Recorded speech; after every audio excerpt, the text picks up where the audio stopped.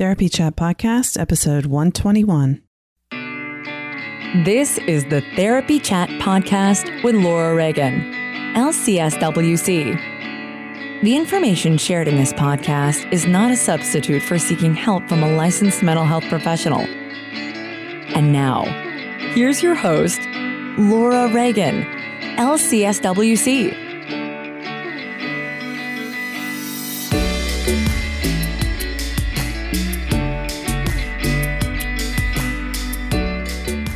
Hi, welcome back to Therapy Chat.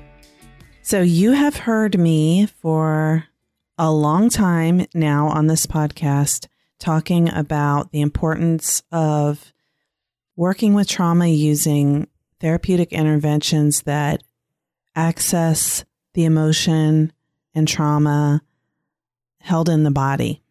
Today's guest is someone who is really a pioneer in that type of work. I'm super excited to bring you today an interview with the incredible woman who is the founder of Sensorimotor Psychotherapy, Pat Ogden. Dr. Pat Ogden is a pioneer in somatic psychology and both founder and education director of Sensorimotor Psychotherapy Institute, an internationally recognized school specializing in somatic cognitive approaches for the treatment of post-traumatic stress disorder and attachment disturbances. She is co-founder of the Hakomi Institute, a clinician, consultant, international lecturer and trainer, and first author of Trauma in the Body, a sensorimotor approach to psychotherapy. Her second book, Sensorimotor Psychotherapy, Interventions for Trauma and Attachment, is a practical guide to integrate sensorimotor psychotherapy into the treatment of trauma and attachment issues. Dr. Ogden is currently developing sensorimotor psychotherapy for children, adolescents, and families with colleagues. Very exciting work, and I am beyond thrilled that Pat Ogden agreed to be on Therapy Chat. So in our interview, you will hear her talk about how she got her start teaching yoga and dance in a psychiatric hospital in the 1970s. And she describes how movement activates the parasympathetic nervous system. She explains that Ron Kurtz, the first somatic therapist she met, became her best friend and most influential mentor. She talks about the teachers who have influenced her from dance to Rolfing and how she began to synthesize everything she had learned into what became sensorimotor psychotherapy. You're going to hear a fascinating discussion of how Pat learned about trauma and the influence of Pierre Genet, who first described the three-phase approach to trauma treatment. Pat and I discuss how sensorimotor psychotherapy is different from typical talk therapy and making a right brain to right brain connection. She explains how sensorimotor psychotherapy helps the therapist recognize what's happening in the therapist's body, as well as the information being shared by the client's body. And she explains how sensorimotor psychotherapy allows trauma held in the body to be processed. We also talked about our perspectives on the lifelong journey of personal growth and healing that every human is hopefully on. So without any more time being taken up by me talking, let's go ahead and listen to my interview with Dr. Pat Ogden. Hi, welcome back to Therapy Chat. My guest today is the author of the books Sensorimotor Psychotherapy and Trauma in the Body and the founder of Sensorimotor Psychotherapy. I'm so honored to welcome Dr. Pat Ogden. Pat, thank you so much for being on Therapy Chat today. You're welcome. It's a pleasure. So can you please start off just by telling our audience a bit about yourself and your work? Sure. Well, I started out working in the 1970s, the early 70s, as a psychiatric hospital, teaching yoga and dance. And it piqued my curiosity about how the body could be helpful in healing. So that was kind of a beginning for me. And what I noticed then was that the patients who did those classes seemed to get better faster. And now, in thinking about it, I think about how calming the yoga classes were. And as we know, that stimulates the dorsal vagal parasympathetic branch, which calms everything down. But without the fear that's stimulated with trauma, and the dance classes were very energizing. So it stimulated their sympathetic systems without the fear. So it really seems to relate in retrospect to the polyvagal theory. All I noticed then was that the patients seemed to get better. And then in the early 70s, I met Ron Kurtz, who was the first person that I met who directly incorporated the body into psychotherapy. And he became my best friend and my most influential mentor. We worked together until his death in 2011. So I came to Boulder, Colorado with Ron. I studied all kinds of movement therapies and body therapies, including Rolfing and postural integration, continuum movement, Rolfing movement, just among a few of the strong influences. And that helped me develop more awareness and insight as to how the body is involved in psychological health, in both healing trauma and attachment, and how the body is affected with both those injuries. So that's my early history. I mean, earlier than that, I was a dancer all my life. My mother put me in dance class at age 7, and that had actually a profound influence because you were taught about carriage and poise and how to live in your body in a more integrated manner. So I think that had a strong implicit effect on me. Should I go on? Sure. Yeah. I mean, how did you come to develop sensorimotor psychotherapy through all of those diverse experiences? My main interest was really how movement and posture and body sensation could be direct targets of intervention. And that was from even the 70s. I mean, I think that's part of why I was so interested in teaching yoga and dance in the psychiatric hospital.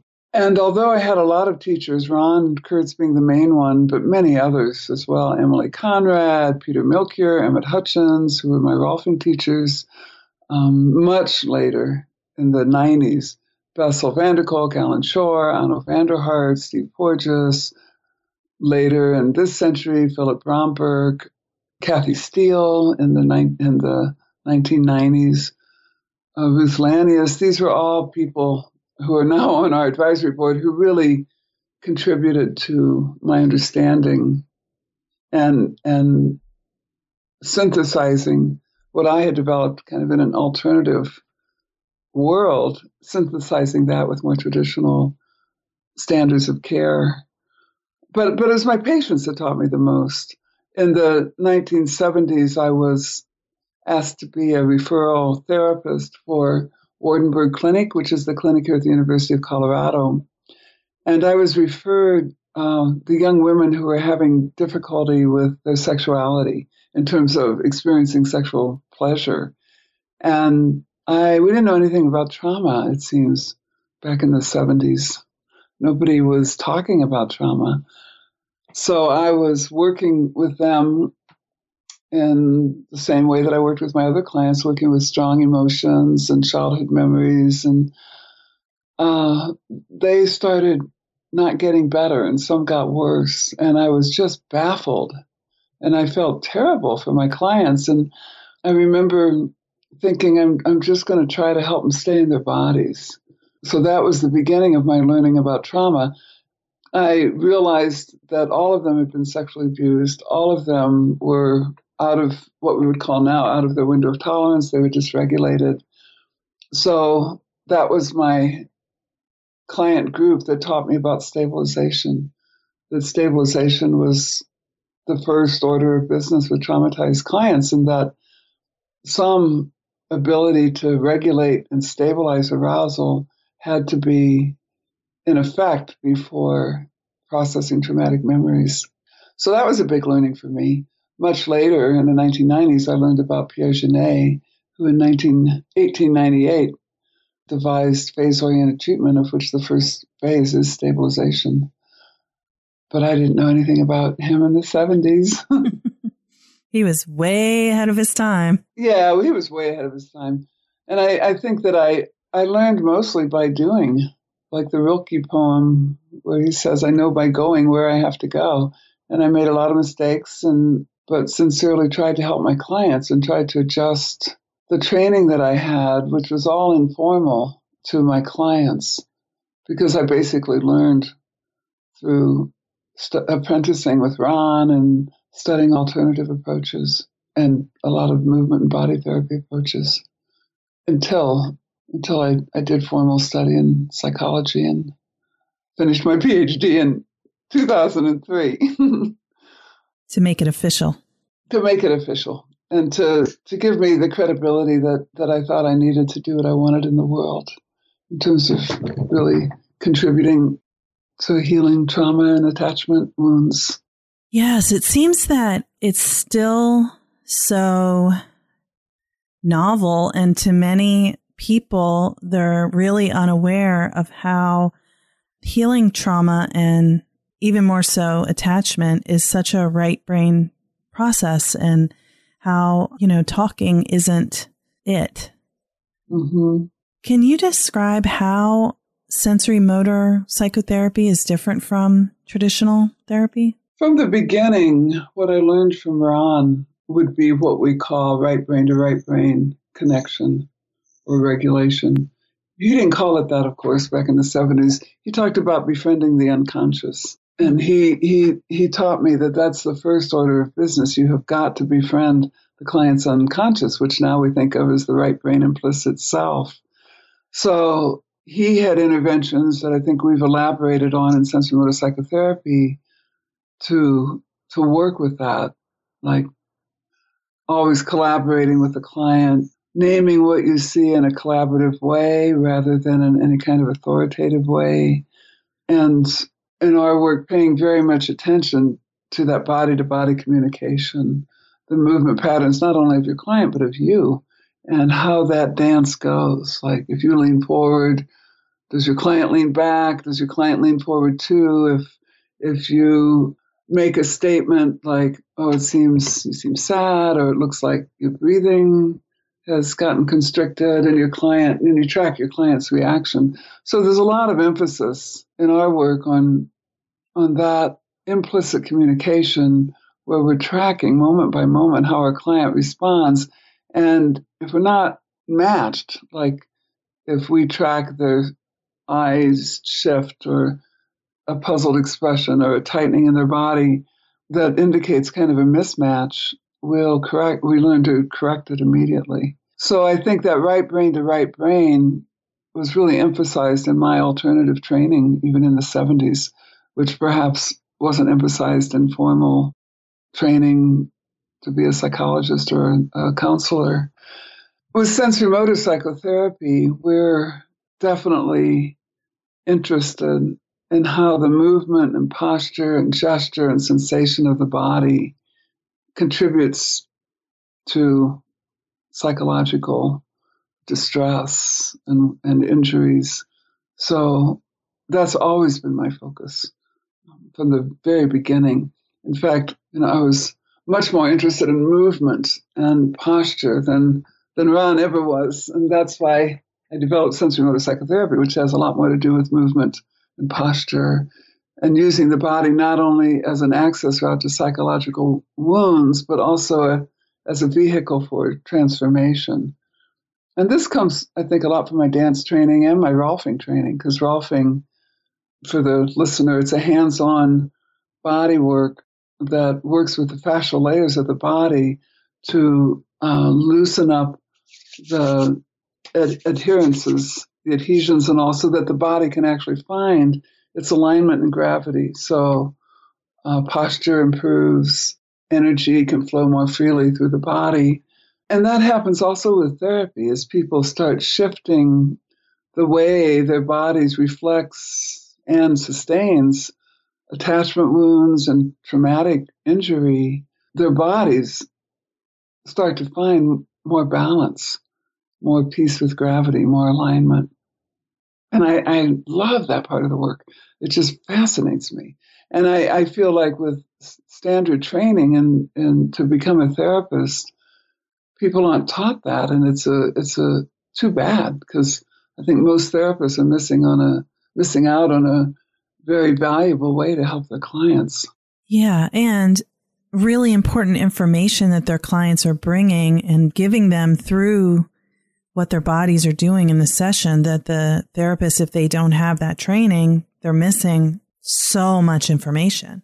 Mm-hmm. And so many opportunities to support healing. Yes. Therapists, we've all had that moment. You wake up in the middle of the night. Oh my gosh, did I do my notes? Well, you don't have to worry about that anymore when you use Therapy Notes. Therapy Notes makes it easy to write your notes, get them done quickly, but thoroughly. My group practice has used Therapy Notes for 6 years, and everyone always finds it easy to use.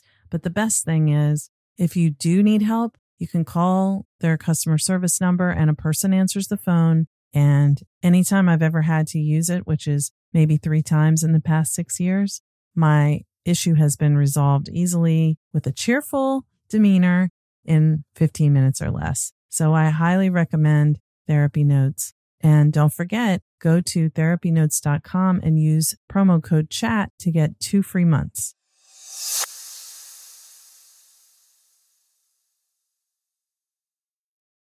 What's so special about Hero Bread's soft, fluffy, and delicious breads, buns, and tortillas? These ultra-low net-carb baked goods contain 0 sugar, fewer calories, and more protein than the leading brands, and are high in fiber to support gut health.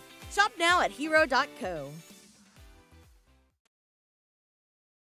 I had worked with people who have complex trauma for over 10 years before I did the level 1 sensorimotor training, and I was pretty good at noticing when someone was dissociating or when they were out of their window of tolerance, even though I didn't know what that was before the training, but the window of tolerance, that is. But when I attended level 1, I started noticing my clients' dissociation much sooner than I had noticed it before. Mm-hmm. Mm-hmm. And helping them be able to notice it and feel it when it was happening helped them be more in their bodies and get back into their window of tolerance using their bodies. So if you don't even see that it's happening, then you can't help them get back online. Right. And I think that most of those signs will show up through the body, through a shift in the physiology or a little shift in movement or expression. And in sensorimotor psychotherapy, we do attempt to track those physical phenomena that speak about the implicit self, and they speak before our left brain has found the words.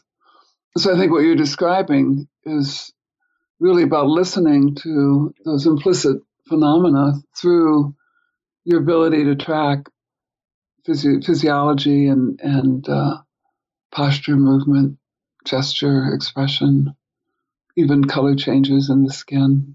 Yes, very much so. And it's much slower and it's much more attuned. Mm-hmm.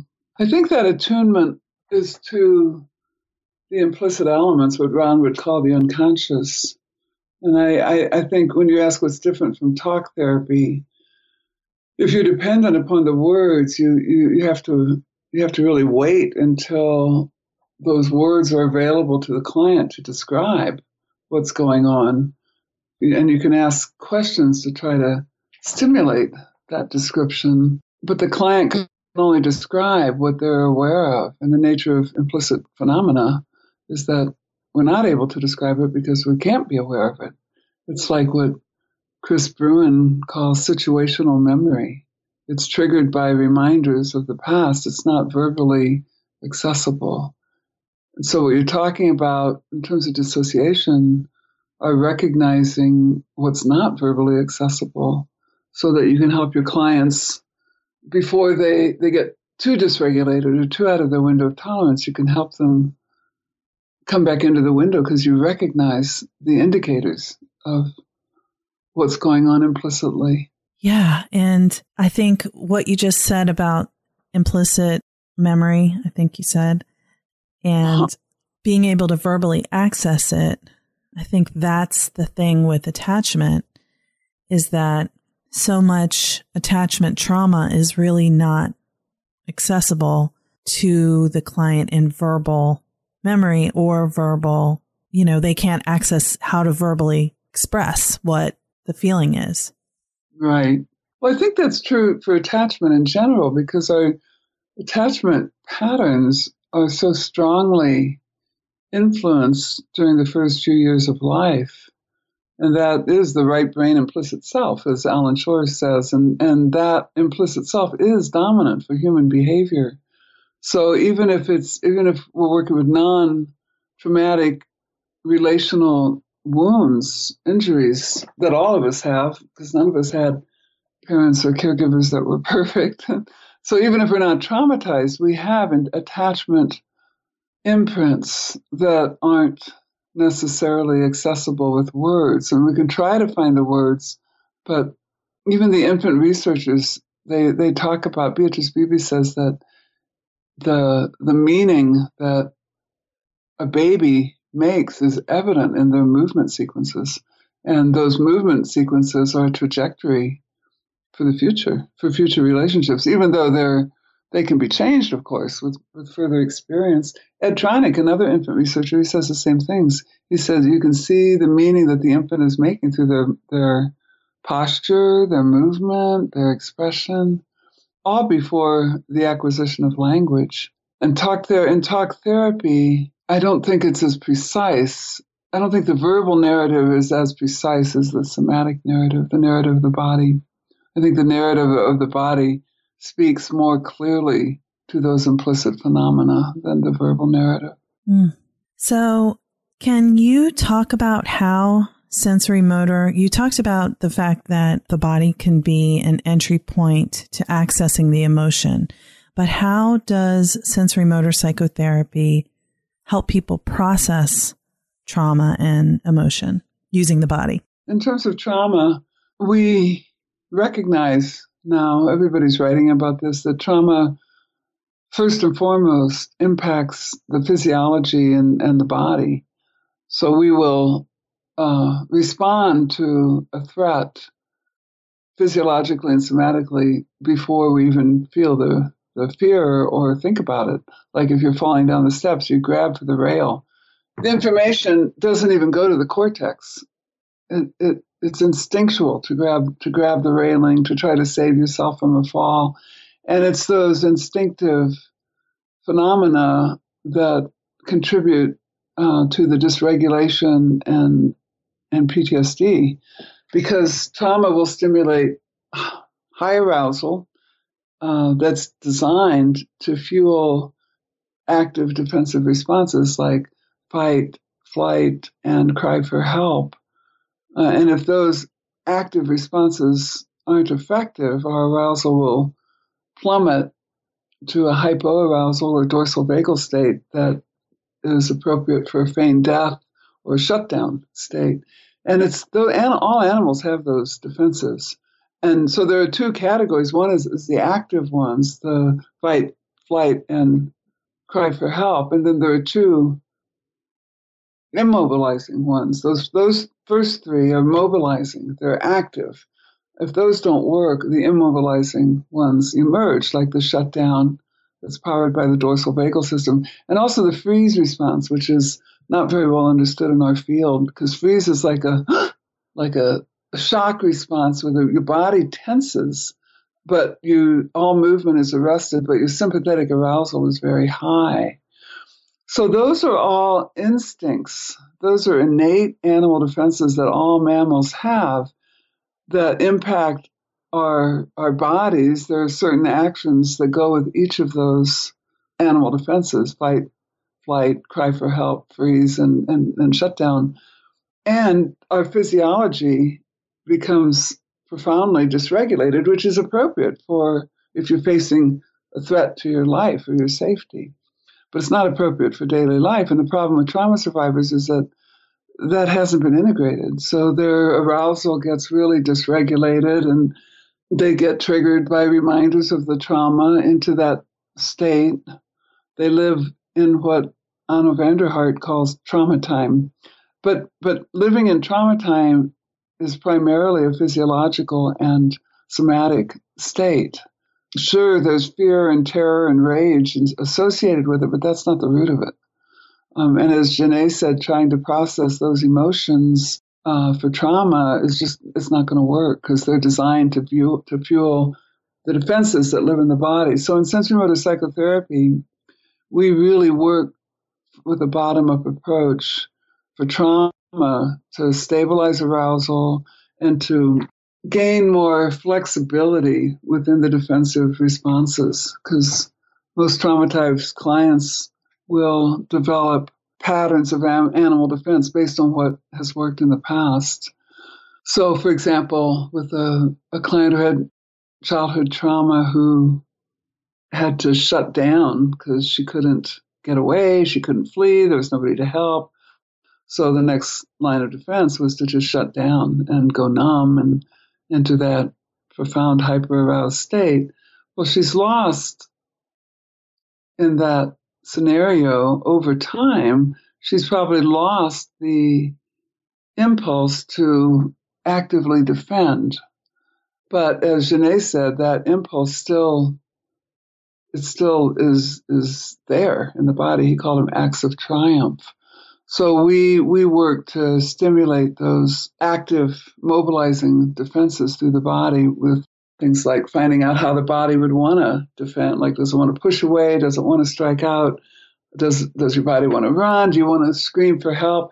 And then we integrate it by using mindfulness so it's not a dissociated experience. And that's very important because we know that our cortex isn't online with trauma. We're not thinking. We're just reacting, which is a great way to survive. But those reactions, those responses that persist can't be integrated if we just enact them. So that's where mindfulness comes in, because mindfulness will keep the frontal lobes online. So we can work with mindfully finding a way that from the client's body that they would want to push away or strike back, and mindfully executing that action, which is integrative in the brain and also reinstates those active defenses that were given up at the time of the trauma because they weren't effective. Often they would have made the trauma worse. So people always execute the best defense possible for the situation, but in that process, they'll lose the flexibility among the animal defenses. So we work with integrating those animal defenses. We work with physical somatic resources that help to stabilize arousal, like grounding, centering, breath, alignment, containment, a wide array of somatic resources that really help to stabilize. So that's how we work with trauma. Now, that's different from working with strong emotion. This was part of the problem in the 70s when I worked with these sexual abuse survivors, because I had learned how to work with strong emotion. But strong emotion, expressing the terror, the fear of what had happened to them, didn't help at all, because the root of their troubles was in their physiology and their body, not in the emotion. Mm. If we're working with someone who has a wide enough window of tolerance that they can express strong emotion without dissociating, then we do that. Then it's different. Then the body can be used to find those emotions and those memories. There's research that shows if we, for example, take on a certain posture, and I think it's the same with movement, the memories, the events that occurred when that posture was operational in our histories start to emerge. So if a client is talking about they don't get any support in their life, for example, and their wife is never supportive, and their friends aren't supportive, and their body reflects that by tightening in the shoulders. In sensorimotor psychotherapy, if we want to access the emotion of that, we could say, it seems like your shoulders are tightening. Do you want to explore that? Maybe you can tune into that tightening, maybe just exaggerate them a little bit. And as they do that, the memories very often, or at least the emotions, start to emerge of when that posture was learned. And usually in this case, it would be like a reaction to not having support early on, and the emotional pain that goes with that. So we want to deepen into the wound in this case, so that the emotions can be felt and resolved and expressed within the context of an attachment-focused therapy. and a attuned relationship. And it's interesting because both those scenarios require working at the edge of the window of tolerance. If you stay in the middle, you're not going to really get change. And if you go too far over the edge, whatever happens can't be integrated, which is what happened to my poor clients in the 70s before I started to realize what was going on. Does that make sense? Yeah. I want to understand I feel I know the answer to this, but I want to hear from you whether you think that trauma can actually be resolved. Trauma that's held in the body can be resolved through using sensorimotor psychotherapy. Well, first of all, I don't think any method is the answer for all clients. I think that every method has value. There's no one answer for anybody. Mm-hmm. I think that clients find sensorimotor psychotherapy very useful. People who are doing training are constantly writing and saying, change my practice, my clients are getting better. So yes, I think it can be useful. Absolutely. I mean, it's my work, so I believe in it strongly. But that's not to say that there aren't a lot of other variables, like the therapist's resonance with this work, with the body. The therapist has to find a way to get the client to want to work somatically, or you can't do it. Right. You have to be able to psychoed or whatever. And that's a big challenge with trauma, especially because traumatized clients are usually terrified of their bodies because the body's been a battleground for them, And so there are a lot of factors. Of course, I believe sensorimotor psychotherapy is extremely effective. I wouldn't be doing it if I didn't. But I don't think it's the only effective method. Oh, yeah. There are other methods that are also extremely useful. I think a trauma therapist should try to get all the tools they can, and because it's not easy dealing with complex trauma. Oh, I agree. And I guess what I was wondering is I think I went into the training thinking that people's trauma can heal but not be resolved. And when I finished the training, I felt and I feel that, and there may be other ways to do this, that using sensorimotor psychotherapy, that the trauma can actually be moved out. Like the trauma that's held in the body can be processed and released to where it's not held in the body. Even though, people can have so many traumatic experiences, it's not like, every one is resolved when you just begin doing trauma therapy. But that's what I'm asking, is if you think it can be resolved or if trauma is something that just always will be there and can't be healed. Well, we're talking about the effects of trauma. Yes. We can never change what happened, but we're always working with the effects, the leftovers, the responses that are geared for a past situation, not to the present. And what I think is that, well, first we'd have to define resolution.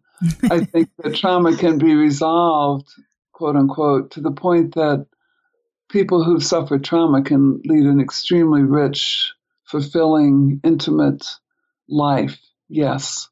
I feel that in all the clients I've worked with, that has happened for the majority of my clients.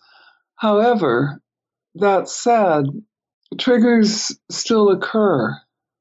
Like when 9/11 happened, I had clients that I hadn't seen for years who got triggered again, for example, by what had happened in 9/11 for different reasons. People often find unresolved elements inside when they near old age and illness. So, I guess what I'm saying is that as a human being, I don't think my work or anybody's growth is ever done. I think there's always steps and more evolution that can happen. So there's no end point. If I think past trauma can be resolved to the point where most clients can go on to live healthy, wonderful lives? Yes. It's a process. Healing's a process that, to me, it's not like an end point. I'm still growing. I'm still working on myself, and I still find corners that still need attention. And I think that's part of the wonder of being alive is that we're always changing and growing because we are living systems. Yeah, lifelong process of growing and learning. Yeah. But I think an important element, really important element of sensorimotor psychotherapy that was very different from any of my formal training is that we believe strongly that the client does have within them what's needed to heal. And they do, in their bodies and their psyches. It's all there. And we just want to help create a context where that natural healing potential can come forward. So that's really critical that I want your listeners to understand, because I never feel like I have the answer. I feel like what I can do is help the client find those answers inside. Like Ron used to say, we have to help the client find enough of the right kind of information from within so that they spontaneously reorganize towards health. And that's a huge philosophical tenet of this work. That is we have a responsibility to our clients to help them find that healing potential. That's our main responsibility, I feel, as a therapist. Yes, that's beautiful. And I think that's one of the beautiful things about sensorimotor psychotherapy is that I think it helps people access their own body's ability to heal, so that the way I see it, one could be working with a sensorimotor psychotherapy therapist and, together do a lot of healing work. And then the client has resources that they've gained through that work. Right. Well, that maybe were already there, but they learned how to tap into that they can continue to use, over their lifetimes. Yeah, exactly. Yeah. And that's true. I feel like the clients they find that empowerment from within. It's not something that was done to them or that they don't understand. It's not some gimmicky thing. Right. They know how to re-access it. And when I was first becoming a therapist in the 70s, I was really into the Tao and the Tao Te Ching. And there's a quote from there that always I thought was relevant to therapists. And it was, when the sage works, the people think they did it themselves because they're empowered. They feel the power within themselves to affect their own healing. Not that by any means consider myself a sage, but I do want my clients to feel and to know that they got there themselves. It wasn't because of any magical thing that I did or any gimmicky thing or anything. They got there themselves. And therefore, that's what you're saying. Therefore, they can continue to grow and change. And I think in sensorimotor psychotherapy, clients do develop an affinity for their body and a belief in the wisdom of their own body, which is great. Yes, being able to return to trusting their bodies again. Yeah. Well, Pat, I know we have to finish up. Thank you so much for giving us your time today. And where can people find your work? And I know I can give them the Sensorimotor Psychotherapy website. Do you have a separate website? No, I don't. They can go to the website. They can, if they Google Sensorimotor Psychotherapy, they'll find the Institute and papers and lots of resources, I think. But the Institute is the best source of information, and it will list all the publications and the books and everything if you're interested in reading more. And it will also tell where our trainings are, because we teach all over the world. If people want to find a training or if they want to find a therapist. If some of your listeners think, well, maybe I'd want to do this kind of therapy, they can go to the referral page on our website. That's wonderful. Thank you for this great work that you're doing in the world. And thank you for being on Therapy Chat. Oh, you're welcome. Thanks for asking me. Thank you so much for listening to my interview with Pat Ogden. She's amazing. And I needed to listen to this one a couple times through to take it all in because she has so much knowledge that just rolls off the tongue while I'm absorbing every word. I hope that you found this interview to be interesting. I would love to hear your questions and comments about this episode, which I may use in a future episode to discuss more in depth. I plan to begin Sensorimotor Psychotherapy Level 2 training in about 3 weeks, February 16th in DC, and I can't wait to dive into how this work is used with attachment, because in the first level, there were so many things I wanted to know that related to my current clients, but a lot of it was the more advanced Level 2 knowledge that I had to wait for now, so I can't wait. But it will be coming soon, and I'm sure you will be hearing from me with reporting back about how that's going, and I'm sure it's going to be amazing. If you are a trauma therapist and you love talking about this kind of stuff, you might want to join the Trauma Therapists Unite free Facebook group. There is a process to join that involves providing your licensing information to show that you are truly a licensed therapist and joining my email list just for that group. But if that's something that you're interested in, we would love to have you. Right now, we have about 350 people in the group, and it's growing rapidly, but hopefully it will stay manageable in size because there's a lot of interaction and we talk about trauma. We do not do clinical consultation in that group because that would be something that would be unethical to do on Facebook. But if clinical consultation is your need and maybe you don't have access to a really trauma-informed clinical consult group or supervisor in your area, that's another thing that you can get with me. I have the Trauma Therapist Community online groups. Right now, the January 2018 group is full, and there's a waiting list for a second group to begin in February. These are very small groups, 5 people plus me, and we meet once a month, and the cost is $97 as of this time. It's 1 hour per month, $97 per month. And we do our meeting online and we do case consultation, provide support and share techniques and skills and resources to help with working with clients who have trauma. We use a secure video platform so that we can ethically hold case consultation, even though we still don't identifying details, because I know for all of us who work with trauma, protecting our clients' privacy is of utmost importance. And if you are a fan of Therapy Chat, you are welcome to join the Therapy Chat Facebook group, which is free. And there is a process to join, which involves joining my email list for that group. That group is smaller and you're welcome to join if you like. We interact there and I get feedback from listeners, which I love, including the discussion we had about having Q&As and having listeners call in with questions or write in via email with questions that I will either play or read in a future episode and go into depth with the response to the question.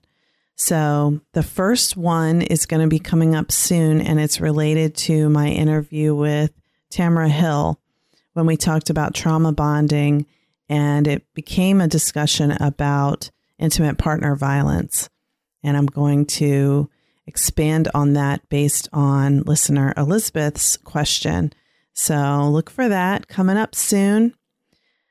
Thank you so much, as always, for listening to Therapy Chat. I appreciate you. I value you.